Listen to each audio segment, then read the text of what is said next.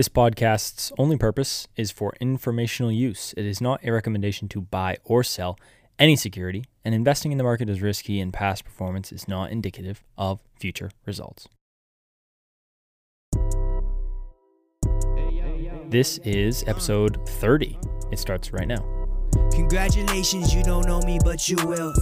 You got the beans. Welcome back to the 30th episode, oh my God, of the 2 Cents 20-Year-Old podcast. The podcast where I talk about the things that you should be thinking about when it comes to your money. You guys know me, I love finance, I love money, I love the stock market. And as I was coming through some articles in current event financial news, I saw this article that was talking about the U.S. Treasury Secretary Janet Yellen.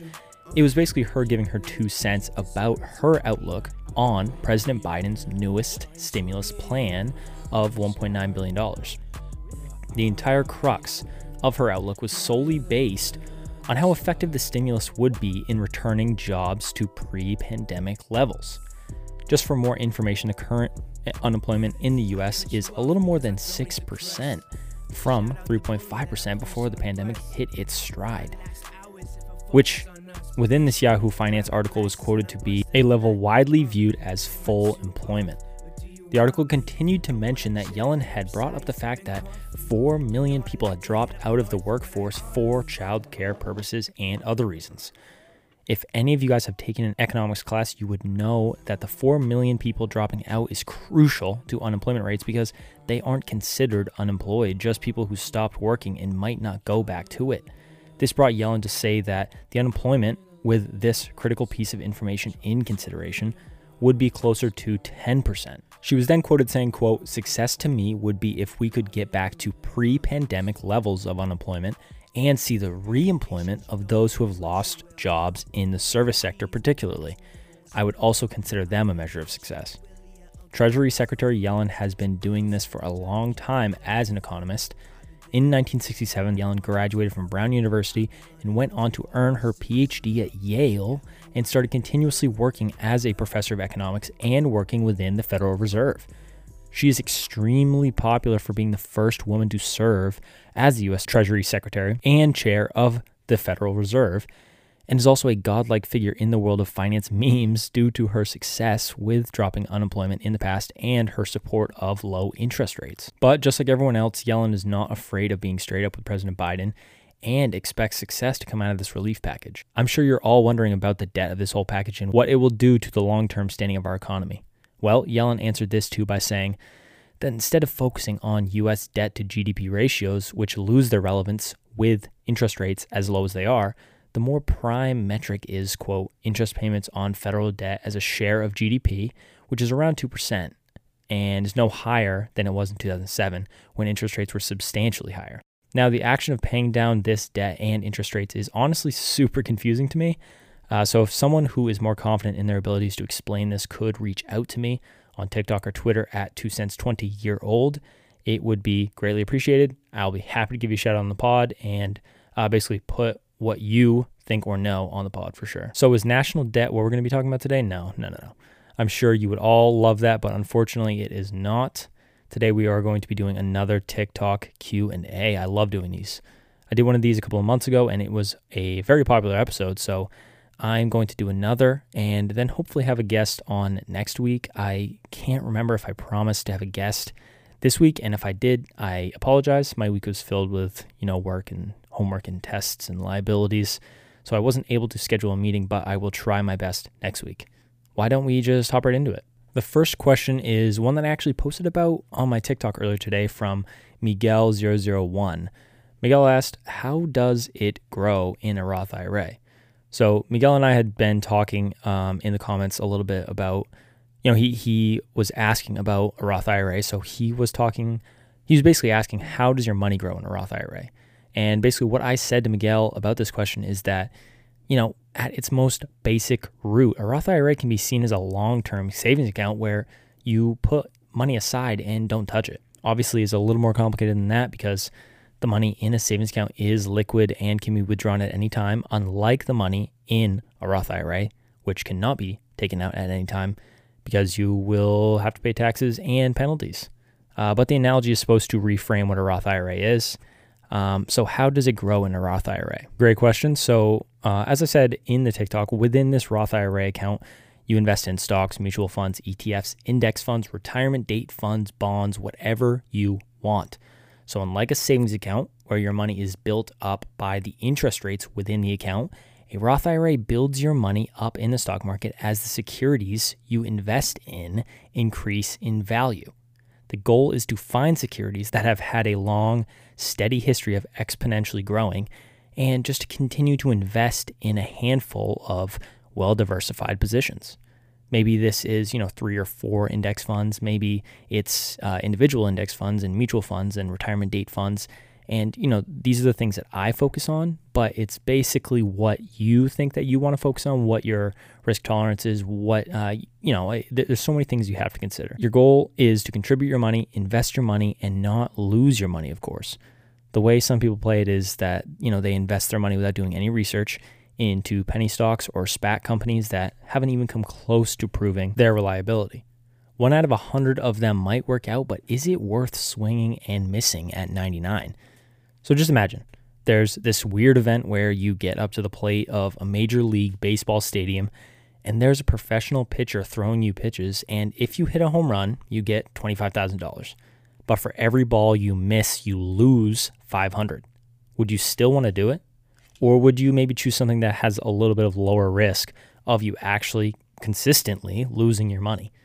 Going off of this analogy, this is where all of these well-diversified securities like index funds, mutual funds, ETFs come in. If you have done your due diligence and feel confident in the securities you are about to invest in and basically close your eyes for however long, that's basically what Roth IRAs are for. Roth IRAs really aren't supposed to be checked every day like a savings account.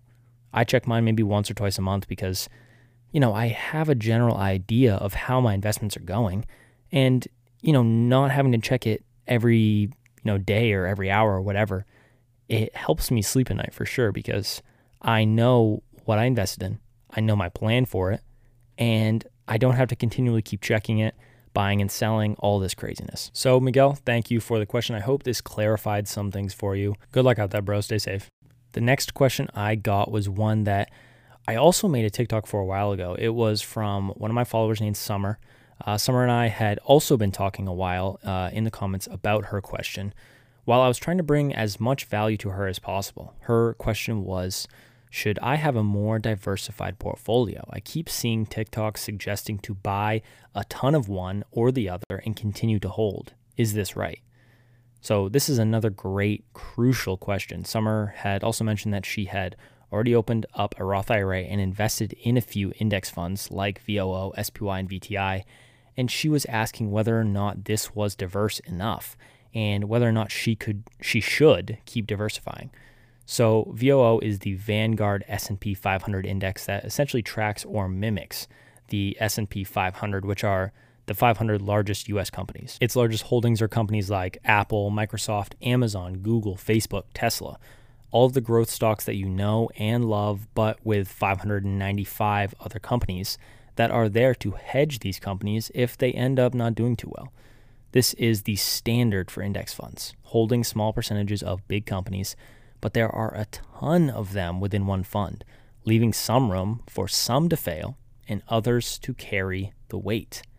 This is why they're so popular. If you invest in these, you own a small percentage of all of these incredible companies, some of which you might not even be able to afford to buy a single share of, like Amazon at $3,200 per share. So to answer Summer's question, I think you are sitting incredibly well, and I am actually super impressed with your motivation and dedication to investing.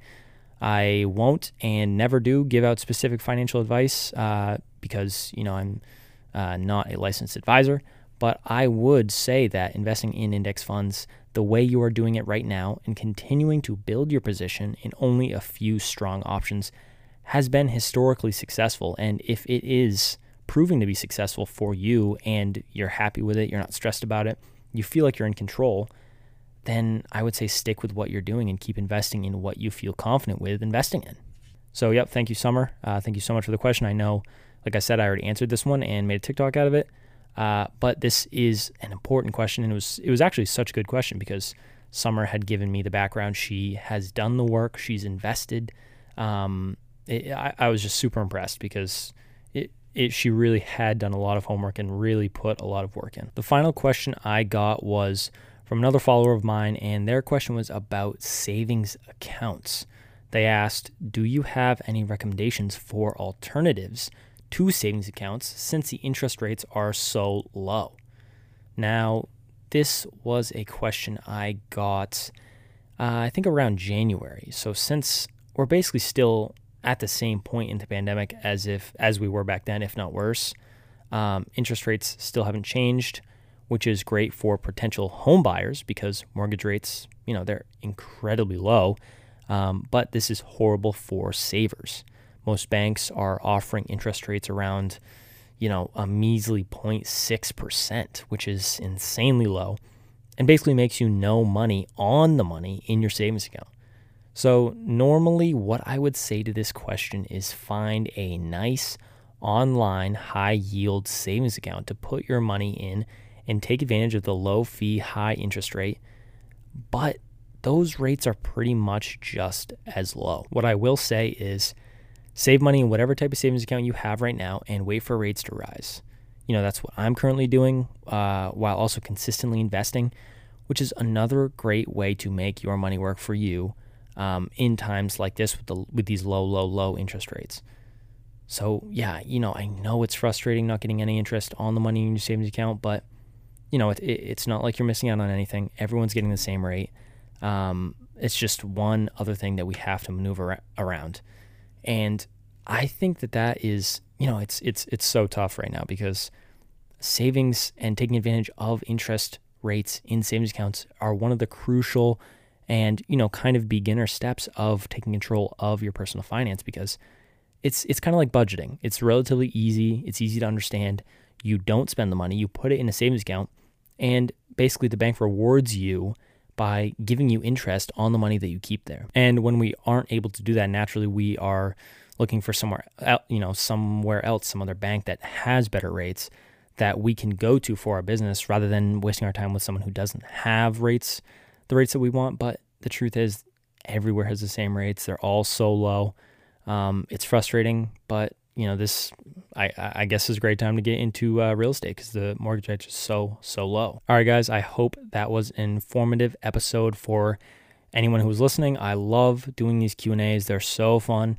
And if you have a specific question, feel free to email me at 2cents20yearoldpod@gmail.com, and I would love to answer it on the podcast and even give you a shout out. That is something I've wanted to do for quite a while, pretty much ever since I started the podcast. I've gotten a few emails. I actually answered one of them on the podcast, and I think that was from listener Peyton, and that his question was so good, and I try my best to go in depth with his question, because that is something that I want to implement more into these episodes, is kind of like a listener question type thing. Maybe I'll do one every episode. Maybe I'll just have one episode dedicated to it, every month or something like that. But yeah, I mean, that's just one of the things that I love about personal finance and the personal finance community, is that, I can communicate with people who basically have the same interests as I do, which is making money and saving money and investing money. And, when the questions are directed towards me looking for my 2 cents, it makes it more personal. It makes it super interesting. I can put it on the podcast. I can turn it into content. It's, I definitely don't take it for granted. And that's why I like doing these TikTok Q&A podcasts, because, with all the questions that I get on TikTok, it's nice to be able to put it on the podcast. And, I try my best to make as much content for you guys as possible. And, this is just one of the best ways to do it. Also, a little thing I wanted to mention, I have a podcast with a buddy of mine who makes the intro songs to each episode. And that podcast is called Nice Try Kid. Basically, it's us answering Reddit questions, talking about our favorite shows and movies, and just goofing around. It's a ton of fun. It would mean a lot if you checked it out on Apple Podcasts, Spotify, at Nice Try Kid. And we also have a TikTok called Nice Try Kid. We just posted our first TikTok the other day. And obviously it's much less serious. It is a little bit more lighthearted than this podcast, because this one we talk about finances and money and saving money and not spending it. And you best believe we'd be taking that serious. Also, if you are on Apple Podcasts listening to this episode right now, I would love it if you gave this podcast a rating and left a review. It would mean so much to me. You'd be helping out the pod so much. Obviously reviews and feedback is how this podcast grows. So it would mean so much. Thank you so much for listening. I will see you next week. Nervously and purposely, I never really know just exactly what to say. She got me geeking on the low. Lately, baby, Lately, I've been thinking, I've been looking, Lately, I've been looking at myself in third person. Now I finally see it's hard to see that I've been hurting.